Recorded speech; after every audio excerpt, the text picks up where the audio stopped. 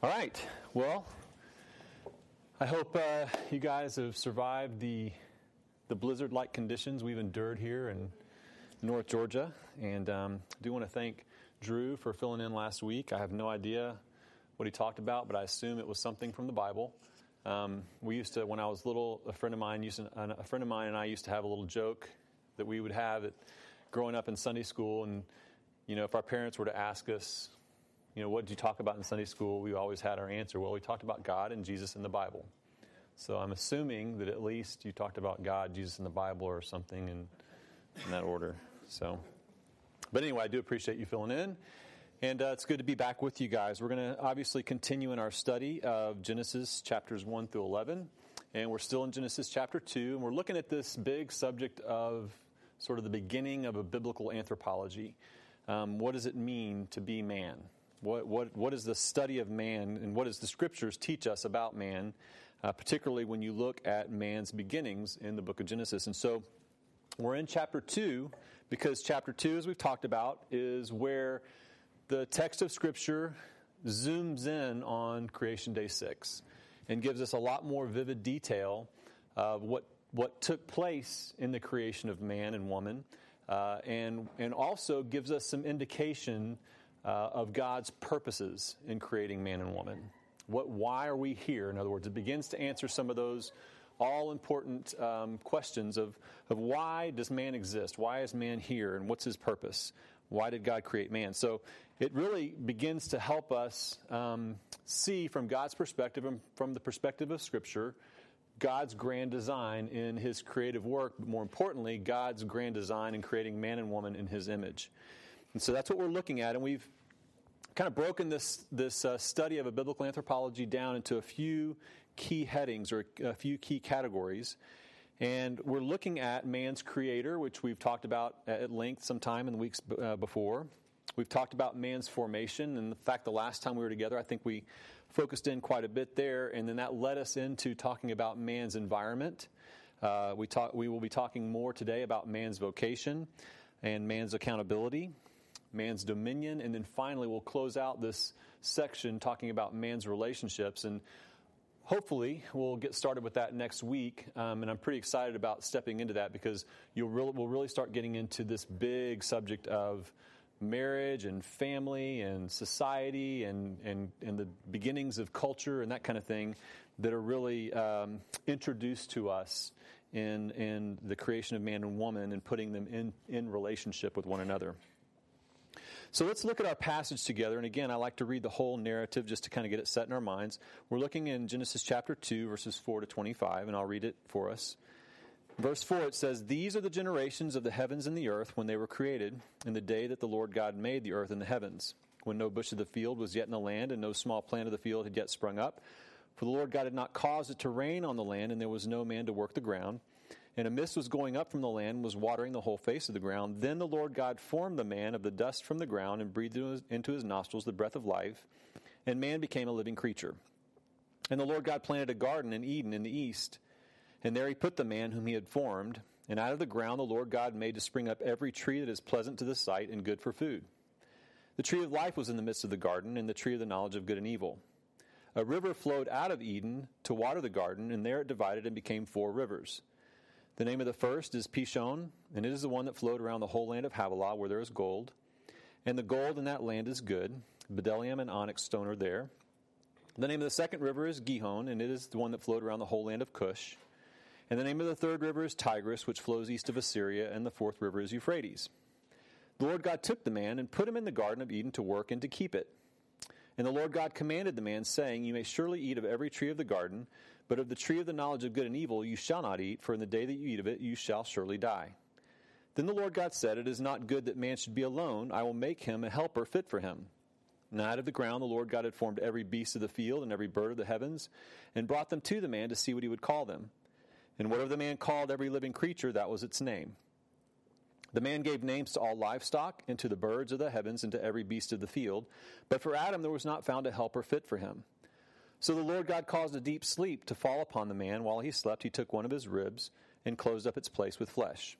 And the rib that the Lord God had taken from the man he made into woman, and brought her to the man. Then the man said, This is at last bone of my bones and flesh of my flesh. She shall be called woman, because she was taken out of man. Therefore a man shall leave his father and his mother and hold fast to his wife, and they shall become one flesh. And the man and his wife were both naked and were not ashamed. So initially we talked about man's creator, just as a little bit of a review.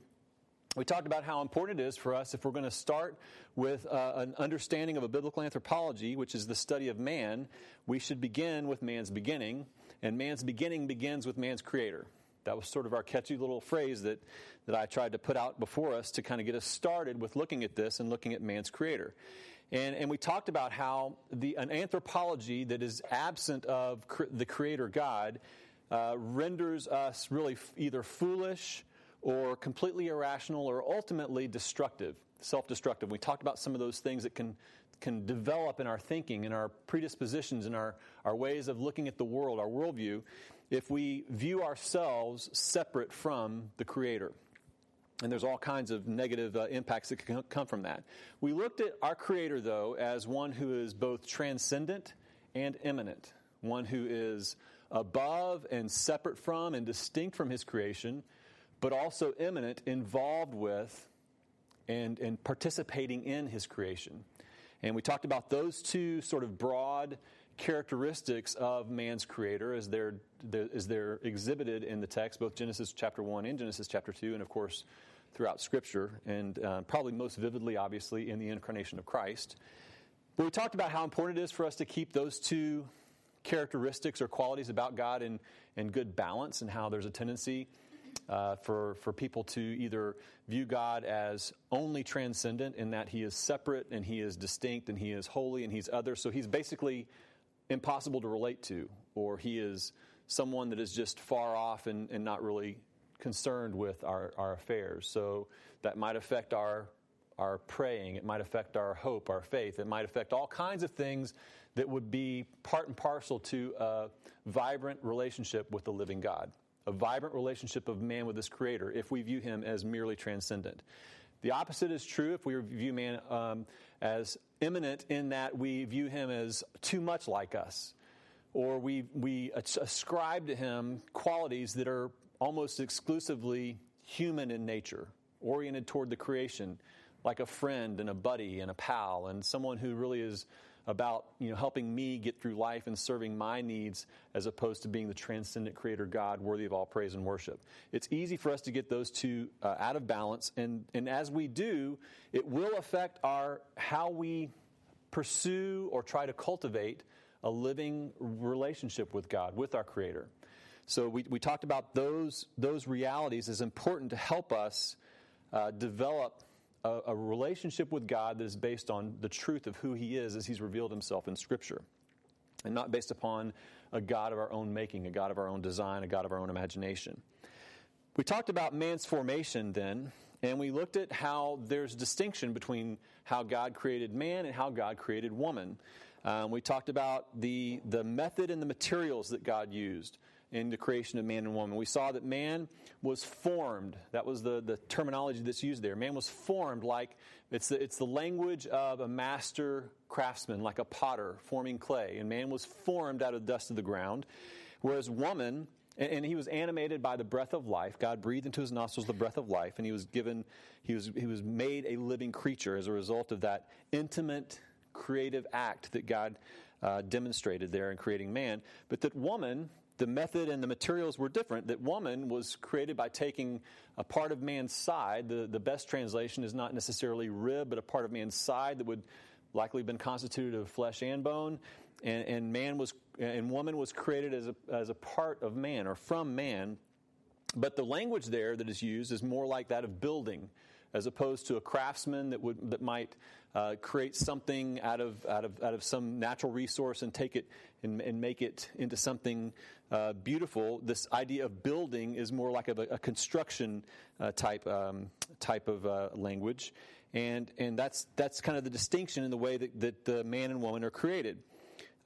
We talked about the fact that there was some motives that are revealed here about why God did this. Why did He do this in this way? And again, there's a lot of things that we could pull from Scripture, from other parts of Scripture, to that would identify why God did what he did or why God created the way he created, but we just started looking at a few.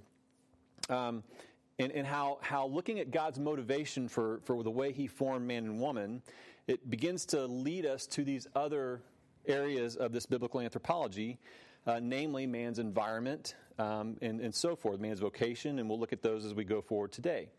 One of the reasons why God created man and woman the way that he did, or the purpose in God's creation, we see as it revealed in man's environment right there at the beginning, where it's described as where there's no shrub of the field, no plant of the field, no shrub of the field had been made because God had not caused it to rain on the earth. And we talked about how that's a foreshadowing of what's to come in the fall, and how God is going to curse the ground and it's going to produce thorns and thistles.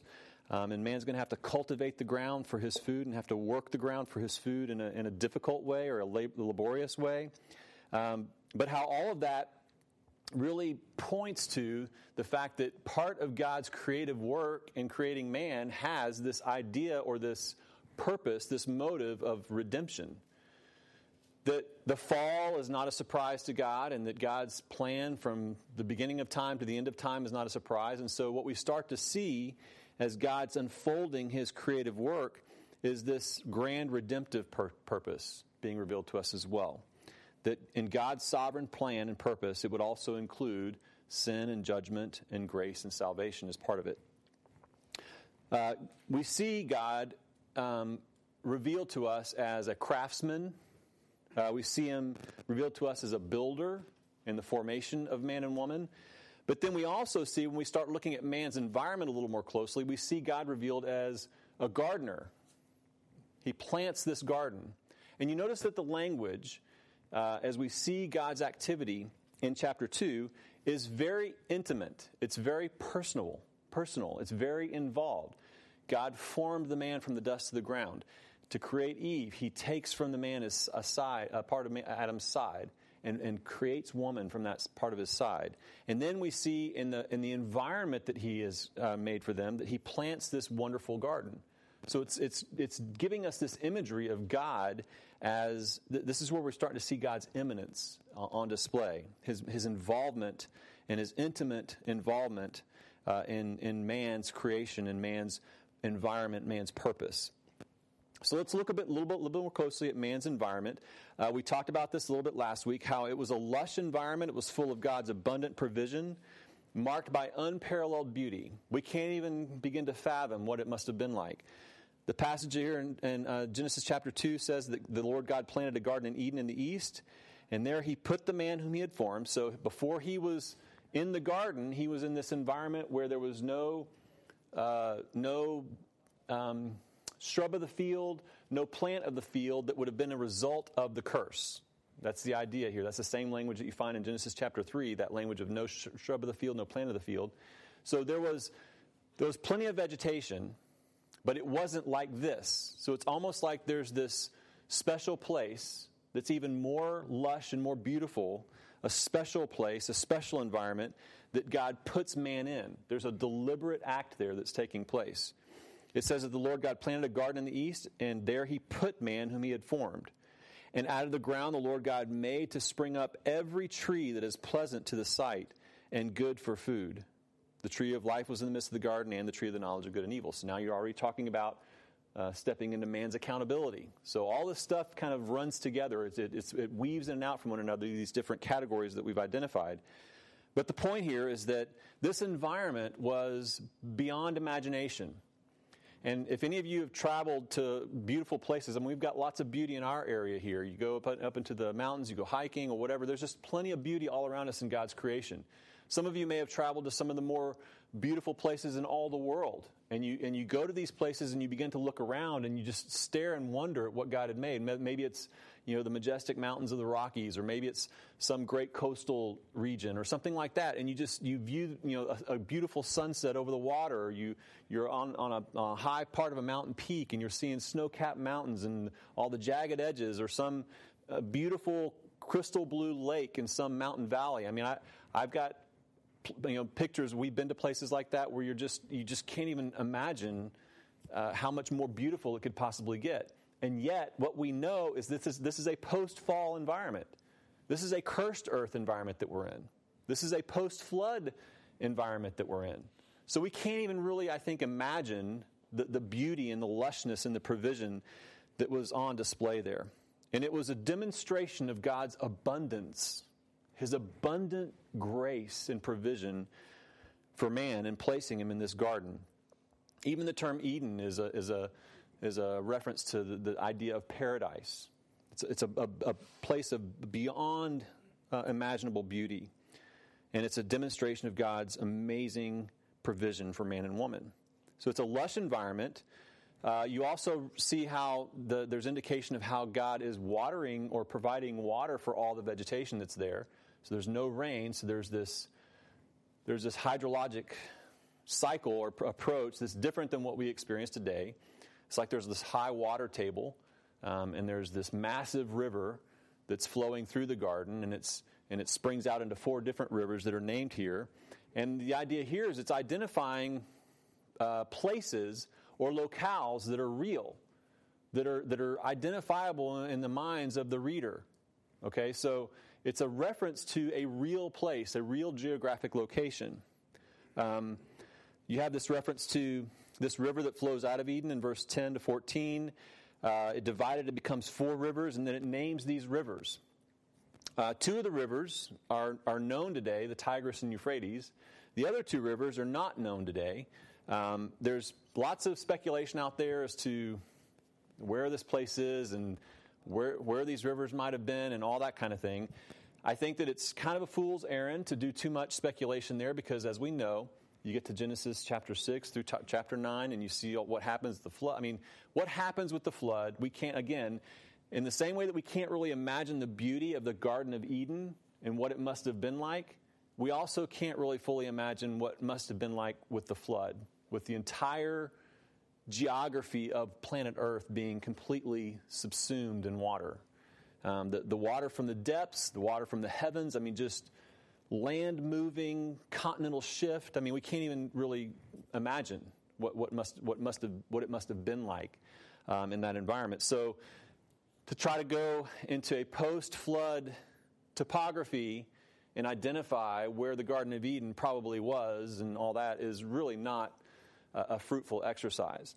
And I also think that it kind of misses the point of the description here. What we're seeing here is we're seeing a massive place. This is talking about really size and scope as much as real identifiable sort of landmark names that would have been in the minds. I mean, you have to think, too, that it's possible that Noah and his family, once they left from the ark, these might have been names of places that they identified with because they came off the ark and had to begin, repopulating, reconstituting the earth and probably naming things and kind of doing a second round of some of the original creative work that might have been taking place and establishing, a society, beginnings of establishing a society and a culture. So we don't know exactly what happened to these other rivers, but these are identifying some massive region in the east. So if you think about the Middle East region, this would have been likely a garden that's the size of like a country in that region of the world. So when we think of the term garden, we probably could be thinking a little too small. We might be thinking a little too, you think about a garden, it's like, I've got a nice garden, in my courtyard. It's beautiful, and it's like, this is massive. So it's really trying to give us this idea of size and scope and real geographic location. That's what we're really seeing here. Big place. And obviously, like I said, it's a location that was destroyed by the flood. So there's really no need to go on an expedition looking for the Garden of Eden. It's no longer there. Okay? I'll cancel that trip. Yeah, go ahead and cancel that trip. I mean, I hope you get your deposit back because I might want to check that website, see if they're. Yeah. So again, when you start thinking about this environment that man has been placed in, you're talking about huge size and scope with amazing, abundant, beautiful, perfect environment, perfect climate. Everything is just pristine, okay? And And we can kind of start ascertaining from that, what was God's motive in this? Well, for sure, I think it was a motive that God intended for man to be able to enjoy God's provision. I mean, I don't think that God would go to lengths that he went to plant this garden with such abundant provision. I mean, every tree that with fruit that is pleasant to just this emphasis on what is pleasant or pleasurable or desirable for man. So there was this intention on God's part, clearly, for man to enjoy God's provision and to really have a sense of wonder at his creative ability, the beauty of what he made. There's this worship motivation here, this instilling in man a recognition of the power and creative work of his maker. But there's also something else here that is revealed in this section of the narrative that describes man's location, man's place, man's environment. We start to see an indication of man's vocation as well, because we see that man was put in the garden to do what? What was one of the main purposes that God put him there, that it says? To work it and to keep it. So clearly, one of God's motives here was also for man to employ himself in the stewardship of keeping and tending this amazing place. This is the creative blessing of work. Now, I know that it's hard for us to see work that way in our current situation, our current post-fall condition. It's difficult for us to view work that way from an internal perspective. In other words, our attitude toward work is often not good. I mean, if we're honest with ourselves. Our approach to our work, our approach to our job is often tainted by our own sinfulness and the tendencies of our own hearts to be discontent and be dissatisfied. But the fact of the matter is that work is a blessing. It is a pre-fall, part of creation, part of God's design blessing. It's clear in the text. It says, the Lord God took the man, in verse 15, he took him and put him in the Garden of Eden to work and to keep it. This is a pre-fall blessing.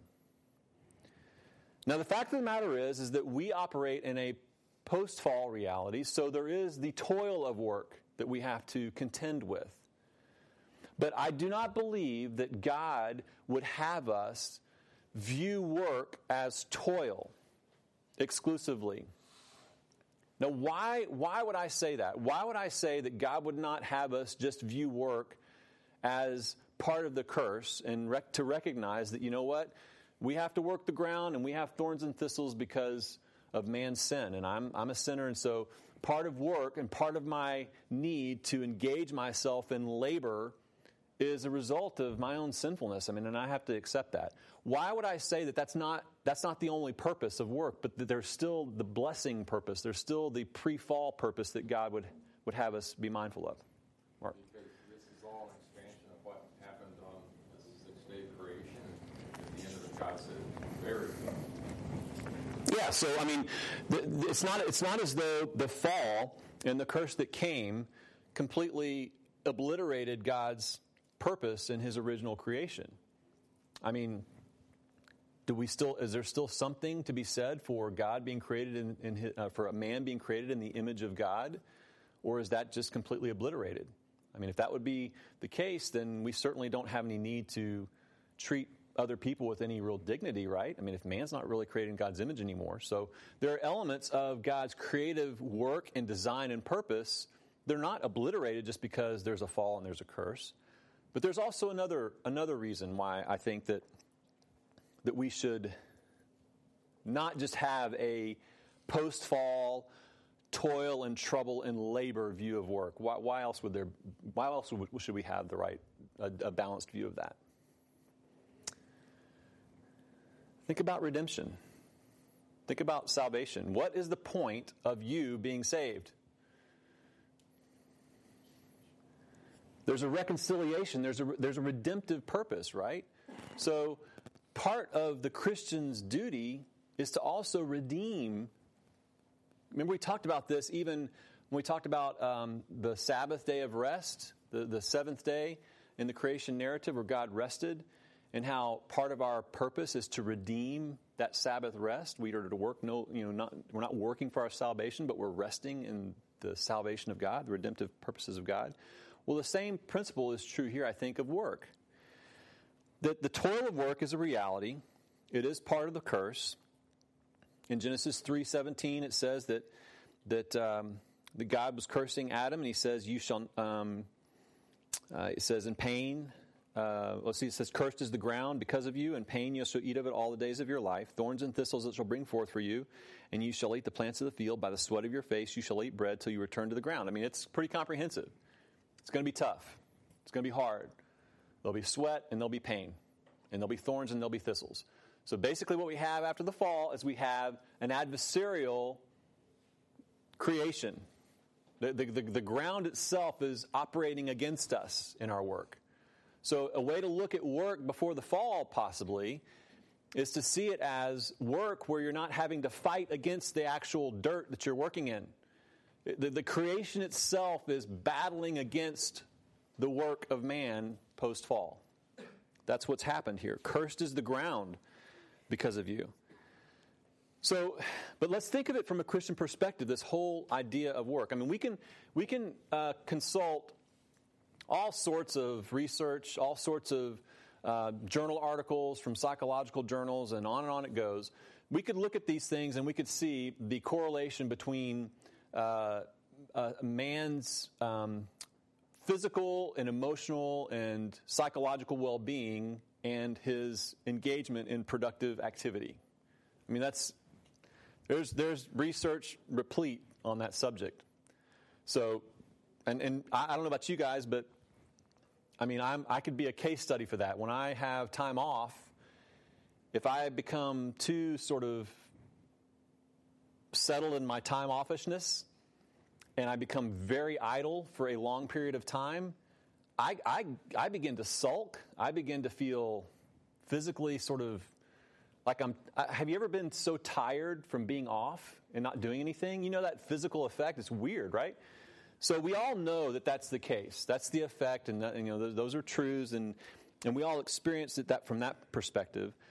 But I would want to put into our minds, into our thinking, something much more significant and much more profound as it relates to our view of work and how we approach work.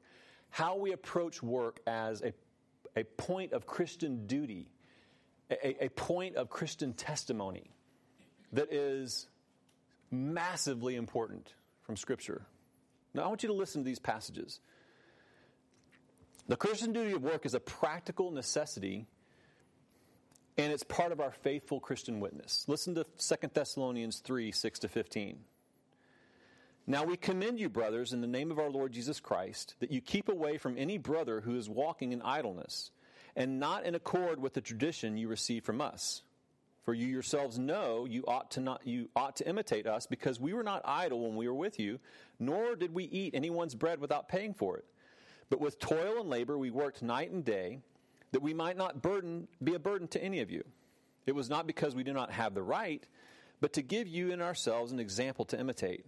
For even when we were with you, we would give you this command: if anyone is not willing to work, let him not eat." There's the practical necessity. And that's what the apostles were giving to the Christians, okay? "If anyone is not willing to work, let him not eat. For we hear that some among you walk in idleness, not busy at work, but busybodies." Idleness is the opportunity for all sorts of mischief. All sorts of bad things come from idleness. So the issue here is that they're not busy, that they're becoming busybodies, he says. He says, "Now, such persons we command and encourage in the Lord Jesus Christ to do their work quietly and to earn their own living. As for you, brothers, do not grow weary in doing good. If anyone does not obey what we say in this letter, take note of that person and have nothing to do with him, that he may be ashamed. Do not regard him as an enemy, but warn him as a brother." That's serious. That's serious instruction about work from the Apostle Paul. Now listen to 1 Timothy 5:8. But if anyone does not provide for his relatives, and especially for members of his household, he has denied the faith and is worse than an unbeliever. The point here, guys, is that work is a practical necessity, but it's also a Christian duty, and it's a part of our vibrant, vital Christian testimony to the world. That we are actively engaged in the blessing of work, that we are redeeming work. Listen to this little article by Bob Thune. He's a pastor who wrote this article called Work, Cursed and Redeemed. He says, work is what we were created for. It is part of God's good design. But when sin entered the picture, work was cursed. Because of the fall, work is hard. Work involves sweat and toil, thorns and thistles. Or if you prefer, work involves stress and overtime and belligerent bosses and mundane meetings. There's your thorns and thistles in the modern day. Not everything in the world of work is as it should be. Work has been cursed. But work is still good. It's important that we see both the goodness of work in God's original creation and the struggle of work under the fall. If we only see the good, we'll be frustrated when things don't go as they should. If we only see the bad, we'll have a hard time doing our work to the glory of God. Work is not all good, and it's not all bad. It's part of God's good creation, which has been tainted by the fall. And God is at work to redeem work. Romans 8:20-21 says, the creation was subjected to frustration in hope that the creation itself will be liberated from its bondage to decay and brought into the glorious freedom of the children of God. Through us, God is after the renewal of creation. Grace doesn't just change our eternal destiny, it changes our whole worldview, our entire basis for living, the grid through which we see the world.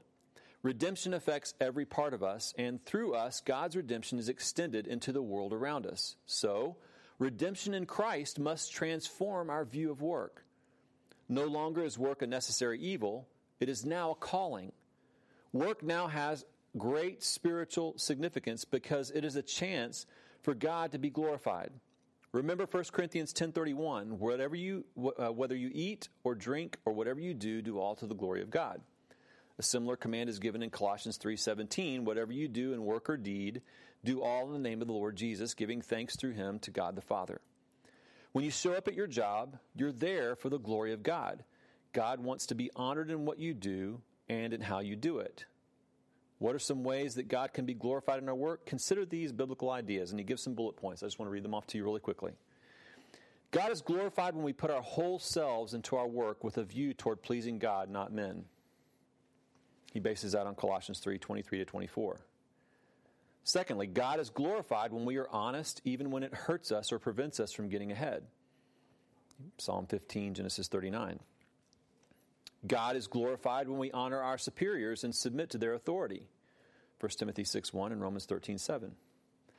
God is glorified when we treat our work associates with kindness and respect. Luke 6:31, Romans 12:18.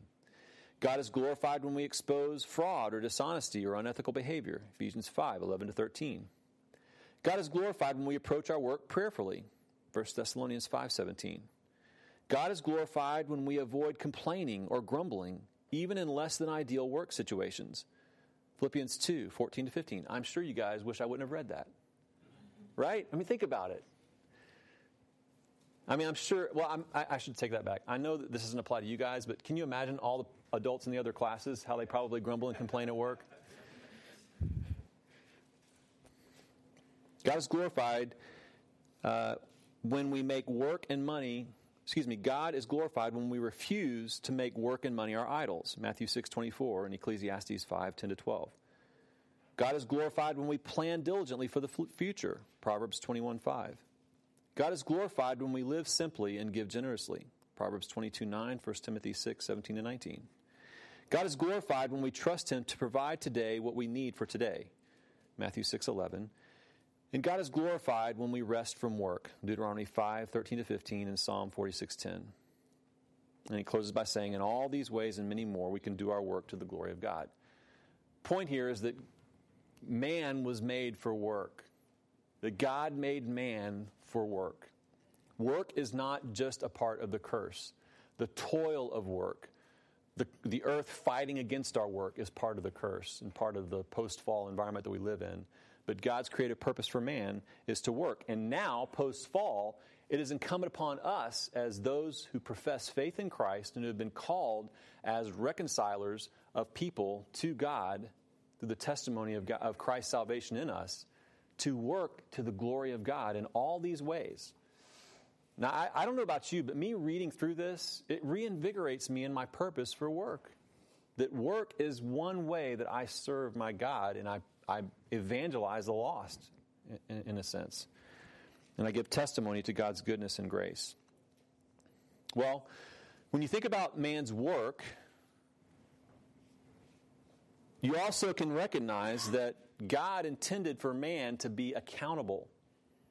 That God did not just plant this garden with all this lush provision and intend him to be put in this garden and to be sort of on an eternal vacation. Otherwise, he wouldn't have introduced the responsibility, the accountability for working and keeping it, which is the next point of our little outline here, man's accountability. Now, of course, the apex verse here that points to man as an accountable being is not the reference to work in the garden. It is chapter 2, verses 16 to 17, which says, "And the Lord God commanded the man, saying, You may surely eat of every tree of the garden, but of the tree of the knowledge of good and evil you shall not eat, for in the day that you eat of it you shall surely die." Now that's accountability, right? I mean, that's putting a fine point on this idea of man being accountable. But we would even be able to say that man is accountable when we even look at man in relationship. We find accountability in the context of man being a relational being, man being put into relationship. So, like I said, these things start to run in and out of one another. They start to weave together. But man is accountable. And he's ultimately accountable clearly to his Maker, to his God. And the way that God sort of illustrated this in the most vivid way is by putting these trees in the garden and giving them this one command. This one command regarding this one tree, the fruit of this one tree.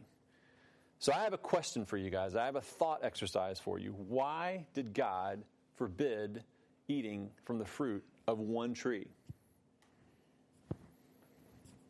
Because, I mean, if you think about it, could not God have just avoided that altogether? I mean, think about a child. Think about putting a child in a room full of all of their favorite toys. And think about having one that's probably the best looking toy in the whole place and saying, just don't play with that one.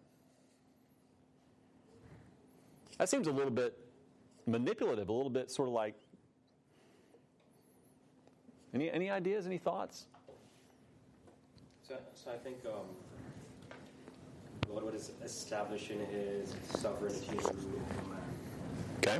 That he can give them a command and they have to be accountable to. It certainly has to be part of it, right? I mean, again, as we talked about before, this is the revelation of God. This is God revealing himself and his purposes and his power and his characteristics and his attributes. All this is about God revealing himself and his true nature to man through his word. And so certainly this would be an example of God establishing himself as sovereign. I have the right to command, and this is what I command. That's certainly one part of it. Any other ideas on why, what God might have been motivated by? What was he doing when he did this? And again, I'm not asking you to speculate around, what was in God's mind when he did this. I'm asking you to draw from maybe other parts of Scripture, other things you know about God's Word and his purposes that might give us some indication. About it, you don't have an idea of what obedience is. Okay. You don't have disobedience. Just like without punishment, you don't know what grace truly is when you know what punishment it is that you truly deserve. Yeah, so there's an element here of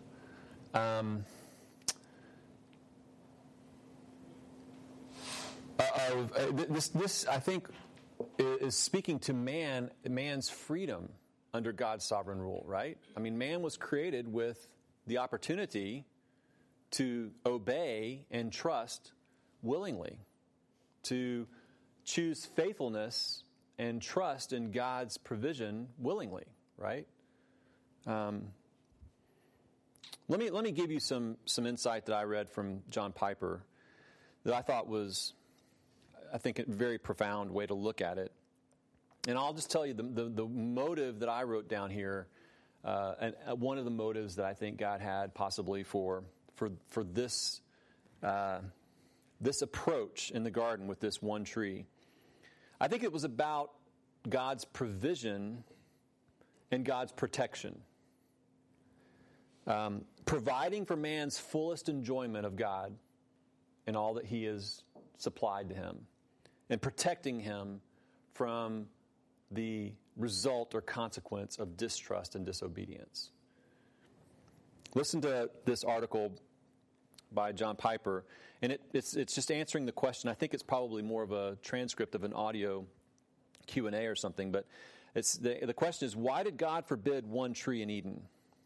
And he says this: the function of the tree of the knowledge of good and evil is to make sure that the pleasures of all the other trees in the garden are supremely pleasures in God. The command went like this: and the Lord God commanded the man, saying, you may surely eat of every tree of the garden, but of the tree of the knowledge of good and evil you shall not eat, for in the day that you eat of it you shall surely die. So what was God saying in prohibiting the eating of one tree out of 1,000,000 trees? He was saying, I have given you life. I have given you a world full of pleasure. Pleasures of taste and sight and sound and smell and feel and nourishment. Only one tree is forbidden to you. And the point of that prohibition is to preserve the pleasures of the world, because if you eat of that one, you will be saying to me, I'm smarter than you, I'm more authoritative than you, I'm wiser than you are, I think I can care for myself better than you can care for me, you are not a very good father, and so I'm going to reject you. So don't eat from the tree, because you will be rejecting me and all my good gifts and all my wisdom and all my care. Instead, keep on submitting to my will, keep on affirming my wisdom, keep on being thankful for my generosity, keep on trusting me as Father, and keep on eating these trees as a way of enjoying me. There are 10,000 trees, every imaginable fruit. Just go eat. Be thankful. I've given them to you, and see them as expressions of my goodness and savor them that way. That's John Piper. That's not God. Just clarifying. He's paraphrasing or elaborating on what he thinks God might have been doing. He says, and Satan comes along and he takes that arrangement. He says, hey, Eve, the meaning of that arrangement is God is selfish. God is stingy. So he took the prohibition of one suicidal tree and treated it as a prohibition of everything. So the issue of the tree is this: will we keep looking to God as the giver and lover and treasure of this garden, so that all of our eating is thanking and all of our savoring is savoring of God?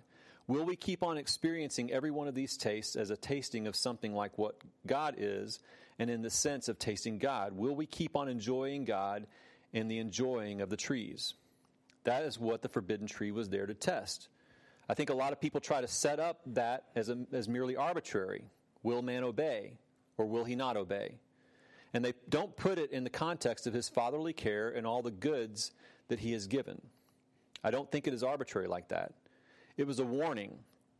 If you choose independence instead of God dependence, you will lose the pleasure of the garden and God with it.